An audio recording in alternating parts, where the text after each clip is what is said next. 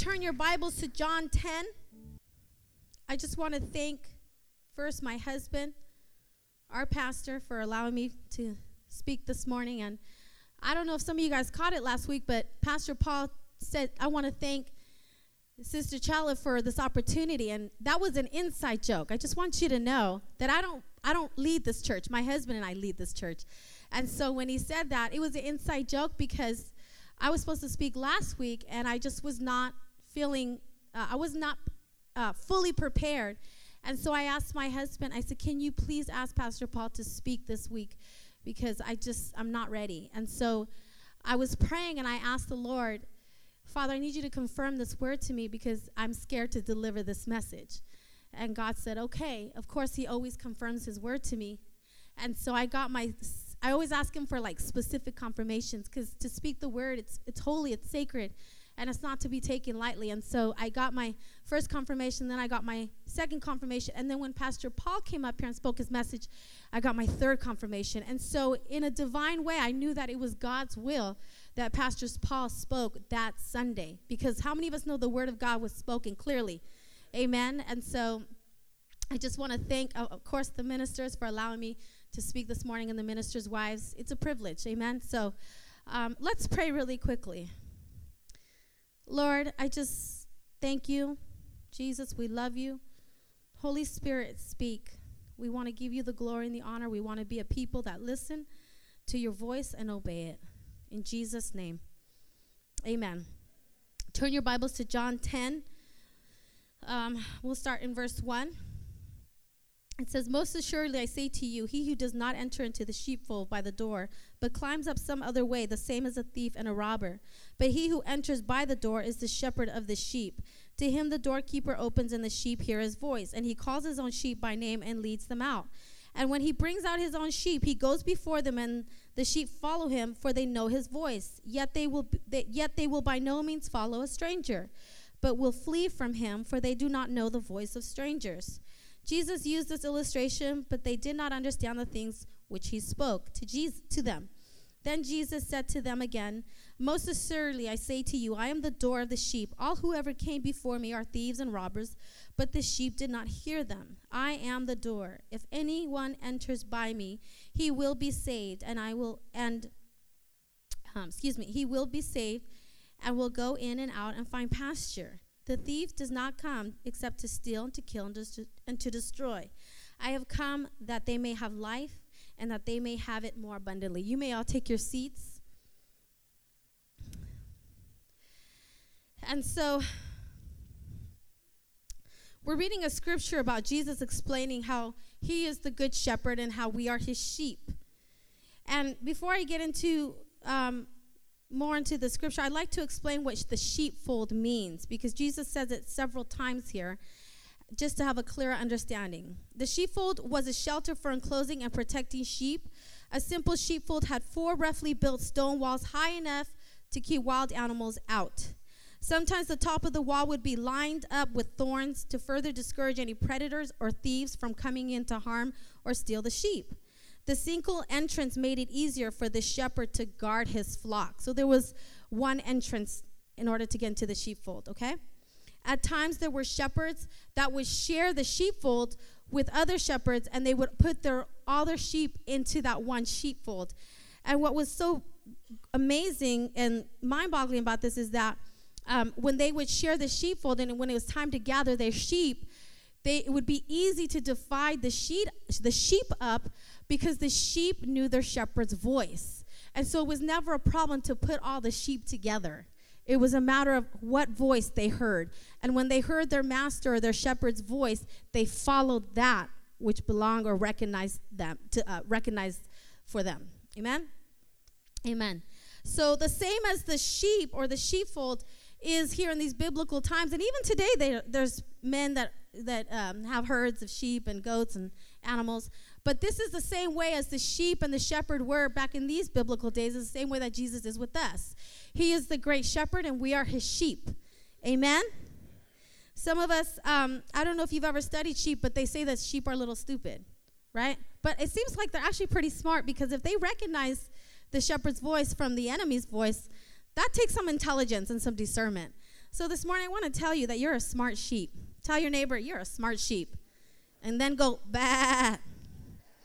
There you go. The scripture describes how Jesus was explaining to his disciples and that how we were compared to them. But he also describes a couple more things that kind of stood out, or let's say did stand out. And so here he talks about the enemy is out to kill, steal, and destroy. And so even though there was a sheepfold, that doesn't mean that there wasn't a threat. It means that there was a threat, because when there's a threat, you put a protection around whatever that is that you value, correct? Whenever I'm around my children, I'm always looking, who's with my kids? Where are my kids at? I got to make sure they're safe, because I'm trying to make sure I have a wall of protection around them, right? Same thing with your marriages. We put a wall, we pray a wall of protection over our marriages, over our families, even over our callings. And so here, as the scripture describes how Jesus was explaining to his disciples, he was also explaining how the enemy comes to kill, steal, and destroy.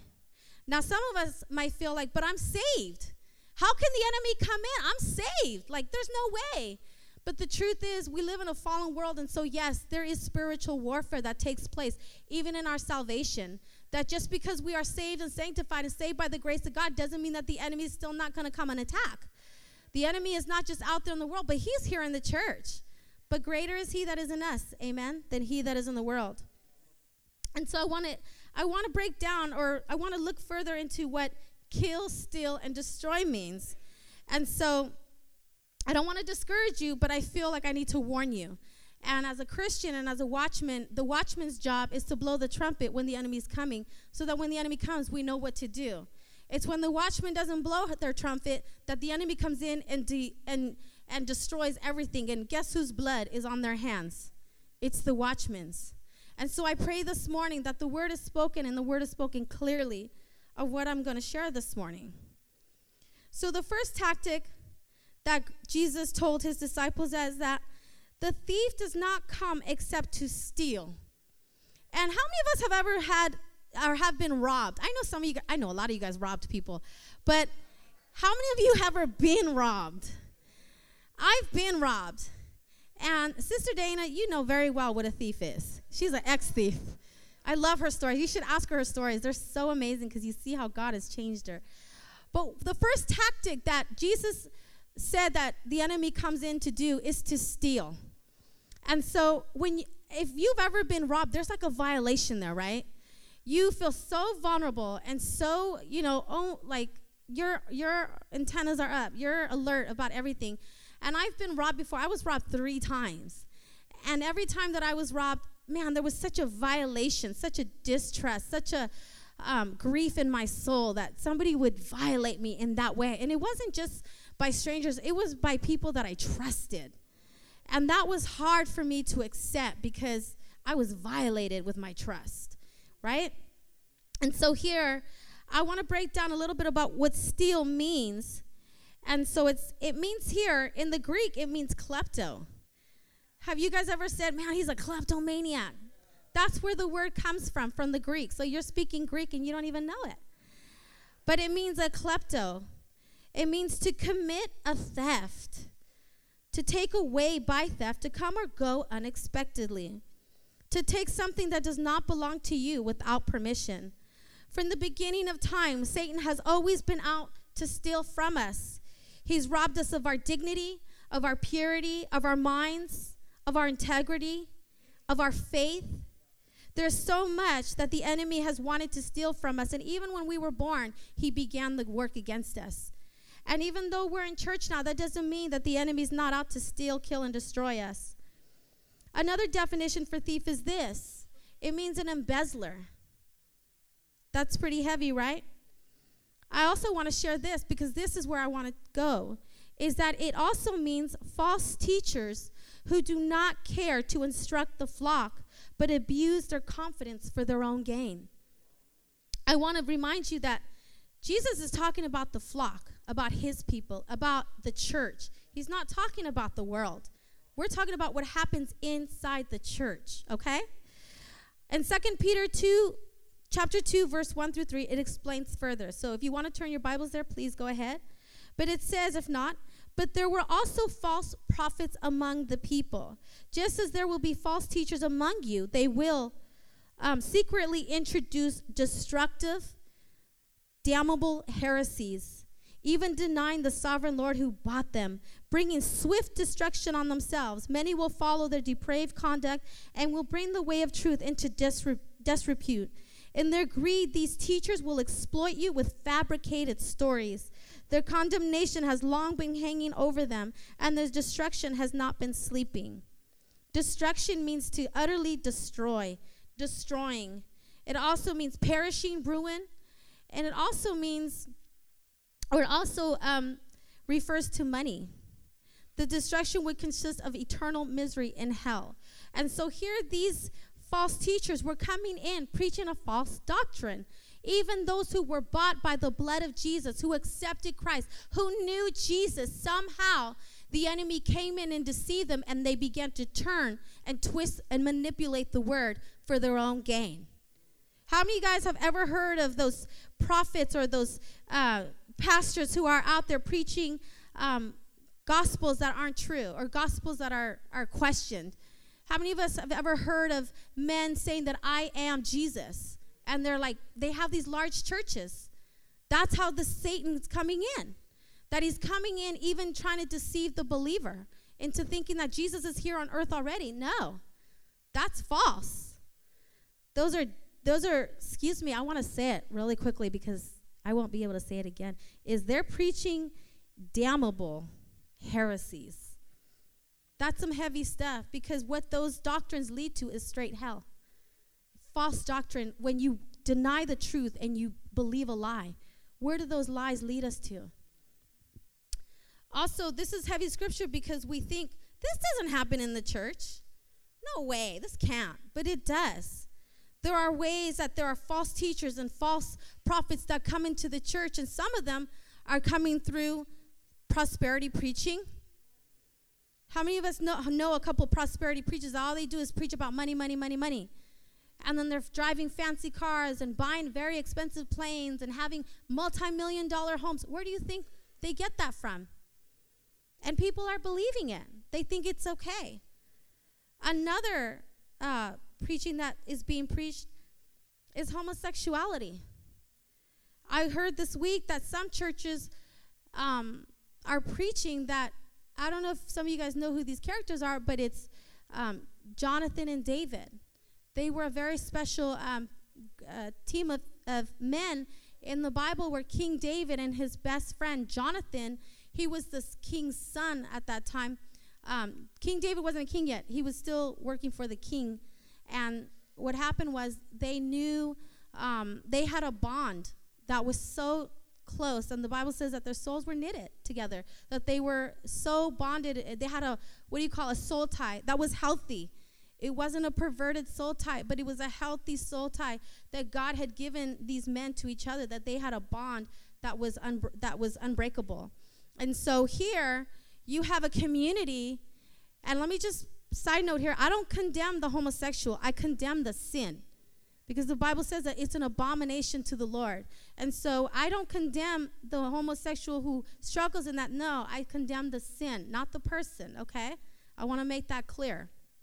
But there are preachers and churches that are saying that it's okay to live this lifestyle. It's okay to, be homosexual and serve God, and God will forgive you and accept you. No, that's not what we preach here. These are false doctrines that is being preached behind the pulpit, and we have to know the truth, because this is not the word of God. This is not what the Bible says about what a true relationship is. Another way that they're preaching, or false teachers are coming in and false prophets are coming in, is by not preaching hell. That there are people, pastors, preachers, that are preaching that there is no hell. That once saved, always saved. Has anybody ever heard that, or is it just me? I know I've heard it plenty of times, and I know that the Word of God talks about hell, and that there is a place called hell for Satan and his angels, and even those who reject the truth and reject Jesus. Jesus doesn't send us to hell. We send ourselves to hell, okay? And so I'm sharing about how the enemy comes in And this is how he's trying to come in to deceive the church. And these things that the enemy is doing, this is a road leading to destruction. This is a road leading straight to hell. And we have to be aware of how the enemy is coming in. Another way that the enemy comes in is through false prophets. Has anybody ever given you a word and you're just like, wait, what? What did you say? I don't understand what you're talking about. I remember I had somebody prophesy over me and my spirit did not bear witness. And I'll tell you, it did not come to pass. But it bothered me because if I had not been prayed up and not been in my word, I might have believed that word and I might not be standing here today in the will of God. We have to be careful, sheep. That's who we are. Another way that the enemy comes in, this is what really got me. He comes to steal and to kill. I want to talk about what the definition is here. And he comes to kill, meaning to sacrifice, to immolate, to slay, kill, or to slaughter, to like slaughter a lamb, slaughter sacrifices to gods. And I want to focus on the sacrifice part because we immediately think when we hear the scripture, the enemy's out to kill, steal, and destroy me. I'm going to die. He wants to kill me. Actually, let's go deeper, okay? Because sometimes we're not stupid. We're not going to walk into, a place and say, just kill me, devil, just kill me. No. There are deceitful ways that the enemy comes in. And one of the ways here is to sacrifice, okay? It's an act of offering to a deity something precious, especially the killing of a victim on an altar or something offered in sacrifice. History tells us that culture from all over the world used to perform these human sacrifices, from men in the Bible to the Egyptians, from the Aztecs to the Japanese. These human sacrifices were the way to appease the gods and to find favor so the result that they needed would manifest. And so ever asked yourself, what came over me? Have you ever observed your odd behavior? We can become bewitched by the enemy at times and cause us to think things that aren't real. The enemy can bewitch us if we're not careful. And I want to share what bewitch means really quickly. It means to charm, to bewitch, to bring evil on one by fanning an evil eye, to seduce, to speak ill of one, or to slander, to put a spell on someone. And so when you think, or when I thought of this, it was mind-boggling to even contain this information, because I thought, wow, okay, so I'm not literally going to be the sacrifice to Satan. However, as I'm thinking about things in my life and I open up the door for the enemy to come into my mind begins to be bewitched. My mind begins to think things that aren't real. My mind begins to put fake scenarios of what could be. And when I begin to open up the door to the enemy, this is where Satan comes in and speaks lies into our mind. This is where those odd moments you have, you begin to act out of the normal. You begin to act out of character. And you begin to ask yourself, have you, like the other couple years ago, my husband and I, we would get into fights and, I'm done with you. No, I'm done with you. And we would go at it. And then the next morning, we would think man, what came over me? What was I thinking? I can't believe I even said that to you. And what happened was, maybe not him, but maybe me. I was bewitched to believe something that wasn't real.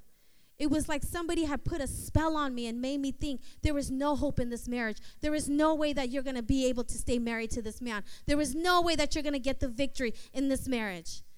And so I had been deceived, and my mind had been, brought to a place that wasn't even true. And so how does this happen? He bewitches us. How do affairs happen? How do divorces happen? How do pastors fall? How do people leave the sheepfold? Because of a deception that the enemy has brought into the church. Because he wants us to think things that aren't real. He wants us to believe lies that aren't even true. I even spoke to a young woman, and this is not the first story that I've heard, but this is so many stories that come to me, and that this young woman was saying, man, I was just thinking about my past.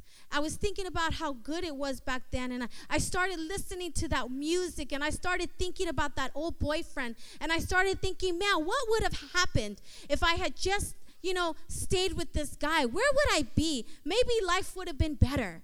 Maybe me and this guy would have gotten married, and it would have been great. And, my marriage over here, I'm having trouble with my husband, and he's not paying attention to me. He doesn't listen to me. He's insensitive to me.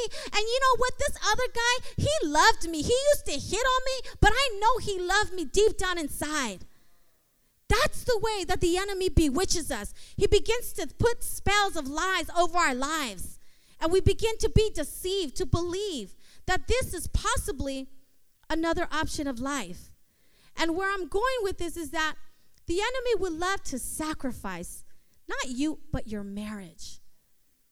Because he made you believe that if you sacrifice your marriage in exchange for another person, or if you sacrifice your calling in exchange for something else that isn't even real, there's the sacrifice that's taking place. The enemy wants to sacrifice your calling. The enemy wants to sacrifice your children. The enemy wants to sacrifice your anointing. And when these people would put sacrifices to these gods, there was something in exchange. They believed that when they did these human sacrifices and other sacrifices, that the gods would come in exchange and give them what they needed. And that's how the enemy comes in, that he almost can cause us to believe that if you just go to the left, Chella, and don't listen to your pastors, don't listen to your leaders, just go. You hear from God. You're going to get the result you want, and yet that's not even the truth. Isn't that heavy? That the enemy would want us to sacrifice our lives, our callings, our anointing for a mere season of sin or a mere season of fun. But season runs out. Those seasons run out. Sin only lasts for a season. The fun of sin only lasts for a season. And so this is how the enemy comes in, to want to cause us to think that it's okay to trade and exchange and sacrifice these things for things that aren't even real. Isn't that heavy? Remember, I want to remind you that I'm talking about what happens in the church. It's not what happens outside. This is what happens in the sheepfold. Okay? The third point is the enemy comes to steal, kill, and destroy. And when you hear the definition of destroyed, it also means marred. It means to put out of the way entirely, to abolish, to put an end to ruin, to render useless, to kill. This means to kill. Also means to perish, to be lost, to be destroyed, to detract from the perfection of wholeness, spoil, to inflict serious bodily harm, to destroy. When I read these words, I also think of how the enemy wants to ruin our name, ruin our testimony, to mar. That's heavy. When you hear the word mar, it means that it was something that was good at one time, and somehow it was tainted. Somehow it was broken or ruined, or something happened to this perfection vessel, this perfect vessel, and the enemy was able to come in and just destroy it.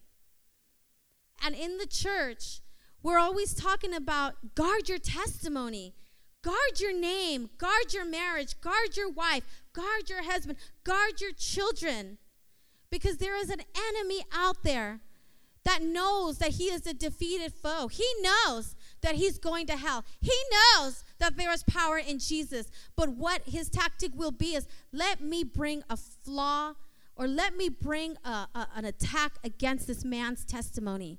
Let me deceive this young woman, this young man to think that it's okay to be alone and do what they want to do, and nobody will say anything, but behind closed doors, their testimony is being marred. It's being tainted. It's being flawed. That this is why We live in a world today where people don't want to follow God. They don't want to hear the gospel. They don't want to come to church. You know why? Because there are believers out there that praise Jesus on a Sunday, that praise God and worship and cry and come to the altars, and then on Monday, they're smoking, getting high, committing adultery, committing fornication, getting drunk. And you know what happens? We belittle the name of Jesus. We take the power out of what Christ has done in our lives. And we wonder why Muslims are growing and that they're the largest religion in the world that is expanding. And we have a responsibility to have that power, to allow that power to flow through us. And God forbid that our world is taken over by an enemy and causes us to have to follow that. It grieves me when I see people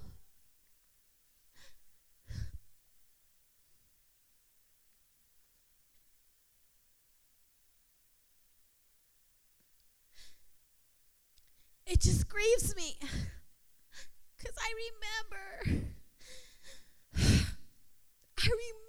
being lost.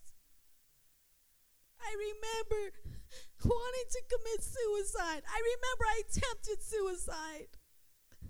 I remember I was going from stranger to stranger, telling me things that I wanted to hear, and yet they were using me.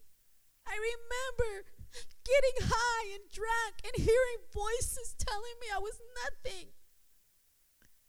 I remember those days where I was so in bondage. I didn't think there was a way out. But when Jesus came literally into my life, I heard those chains broken. And I didn't have to go back to my alcohol. I didn't have to go back to those men. I didn't have to go back to getting high, to being around those people, because there was a power that was beyond human resource that saved me, that sanctified me. And God forbid that what he's done in my life, that I allow the enemy to taint the power of the Holy Spirit. That when I go to minister to a Muslim, or when I go to minister to somebody on the street, God forbid that they see me at a liquor store buying alcohol and being the hypocrite that I don't want to be, and they deny Jesus because of me. God forbid that we water down this pure gospel. God forbid. And if we have, repent. We live in the end days where the power of God must manifest more than ever. That when people hear you proclaim the name of Jesus, that they believe you. Because you're not being a hypocrite. That when we go to work, what are you reflecting? Do you have an attitude? Do you have a problem with your boss? Do you not like your coworkers and just rolling your eyes? But are you being a powerful testimony? Do you have the Spirit of God living inside of you? Where people will believe what you say because you're a doer of the word. It grieves me. I'm trying my best. I'm not perfect. My husband can tell you all the stories. I'm not, but I'm trying. And this is one of the greatest ways that the enemy is trying to come in to mar the name of Christ in our lives, to mar and taint our testimonies. That young people, singles, when you're dating, we're not trying to control you. We're not trying to boss you around. We're trying to guard you. We're trying to set you up for the blessing of God. And the enemy, he wants to curse you. He wants to taint you. We don't control people here, but we want to see you blessed. And that's why we tell you, don't find yourselves alone. Don't go by yourself. Don't talk to the brother by yourself. Don't talk to the man of God by yourself. If you're the opposite sex, we say those things because we value the testimony that is in you. We value what Christ has done inside of you, and now it's taken so lightly. It's not a conviction anymore. It's an option now. When did conviction stop? We value this. I value this. I hope that you value it. And if you don't, go back to that place where you fell to your knees and you had an encounter with God.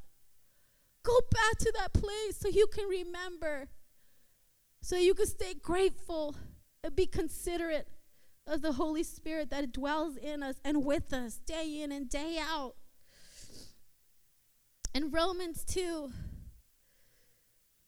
he says here in 2:21, you then who teach others, do you not teach yourself? You who preach against stealing, do you steal? You who say that people should not commit adultery, do you commit adultery? You who abhor idols, do you rob temples? You who boast in the law, do you dishonor God by breaking the law? As it is written, God's name is blasphemed among the Gentiles because of you. Because a man and a woman allowed the enemy to flaw their life, flaw their testimony, cause a destruction in their life. And not only in their life, but those around them. That the people can't believe them anymore. How we lived in our lives, how we lived a life to the fullest, proclaiming Christ with the power of the Holy Spirit. Or have we watered down the gospel? Have we caused sinners to believe that not even Jesus can give them the answer? There is an enemy ready to deceive us, ready to lie to us, ready to lie because he is the father of lies, because his native tongue is lies. He speaks no truth. He cannot speak the truth. But I want you to know that there is a God who loves us, who promised us a life so abundant that we would be overwhelmed with his blessing. He opened the eyes of the blind. He healed those who were sick. He raised those who were dead. When God says that he has a life that is abundant, he means it. And I'm a witness of that. I live and I have a life so beyond that I've ever asked for. I was 4 years old in an orphanage with no mom, no dad, nobody to love me, no toys. And even in the midst, God rescued me. God used a Jewish family to adopt me and to raise me up in their ways and their customs. And if that was all that I had experienced, that was more than what I had asked for my life. And yet God still had more. God still had so much more. He saved me. He gave me a husband. He gave me children. I have my mind intact. I have my health. If those aren't the blessings of God, I don't know what the evidence is then. But God wants to remind us to be aware of the stranger's voice. And that if you have been listening to a voice that is not of God, to a voice that has been foreign, to a tongue that doesn't sound right, if you've been listening to another, you better be careful. You better watch out. Because the enemy is not just in the world, he's in the church. And he's ready to kill, steal, and destroy us. And I'm warning you today that if you're that sheep and you're listening to strange voices, you better get in line with your shepherd. You better take heed to what the word of God is saying. I want to encourage you to get under your leadership. I want you to get under that pastor. Get under that pastor's wife. Get under that minister. Get under that woman of God. Get under that man of God. So when the enemy comes in like a flood, you won't go in that flood. You won't drown in that flood. You won't be taken away in that flood. But you will know what the voice of God is speaking, and your spirit will bear witness. Be aware, church. Be aware of what strange voice you are listening to. The Bible says that the sheep know the shepherd's voice. And he says here, I have come that they may have life and life abundantly. And I just want to share the last definition of what abundant means, because this is the true and perfect and acceptable will of God for our lives. Can I get some tissue? Thank you. The word abundant. This is what God wants for you and I. The word abundantly means in the sense of beyond superabundance in quantity or superior in quality, advantage, very highly beyond measure.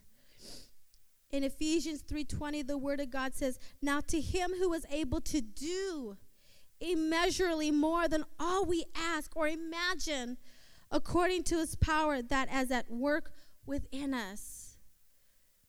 I have the life that is abundant. How?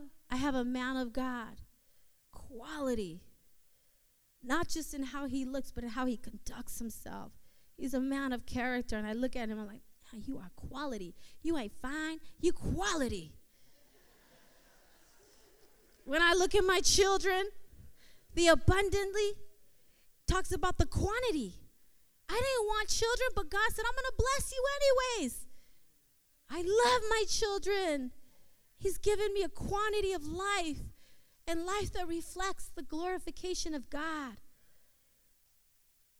When we think of this, this is how God wants for us to live.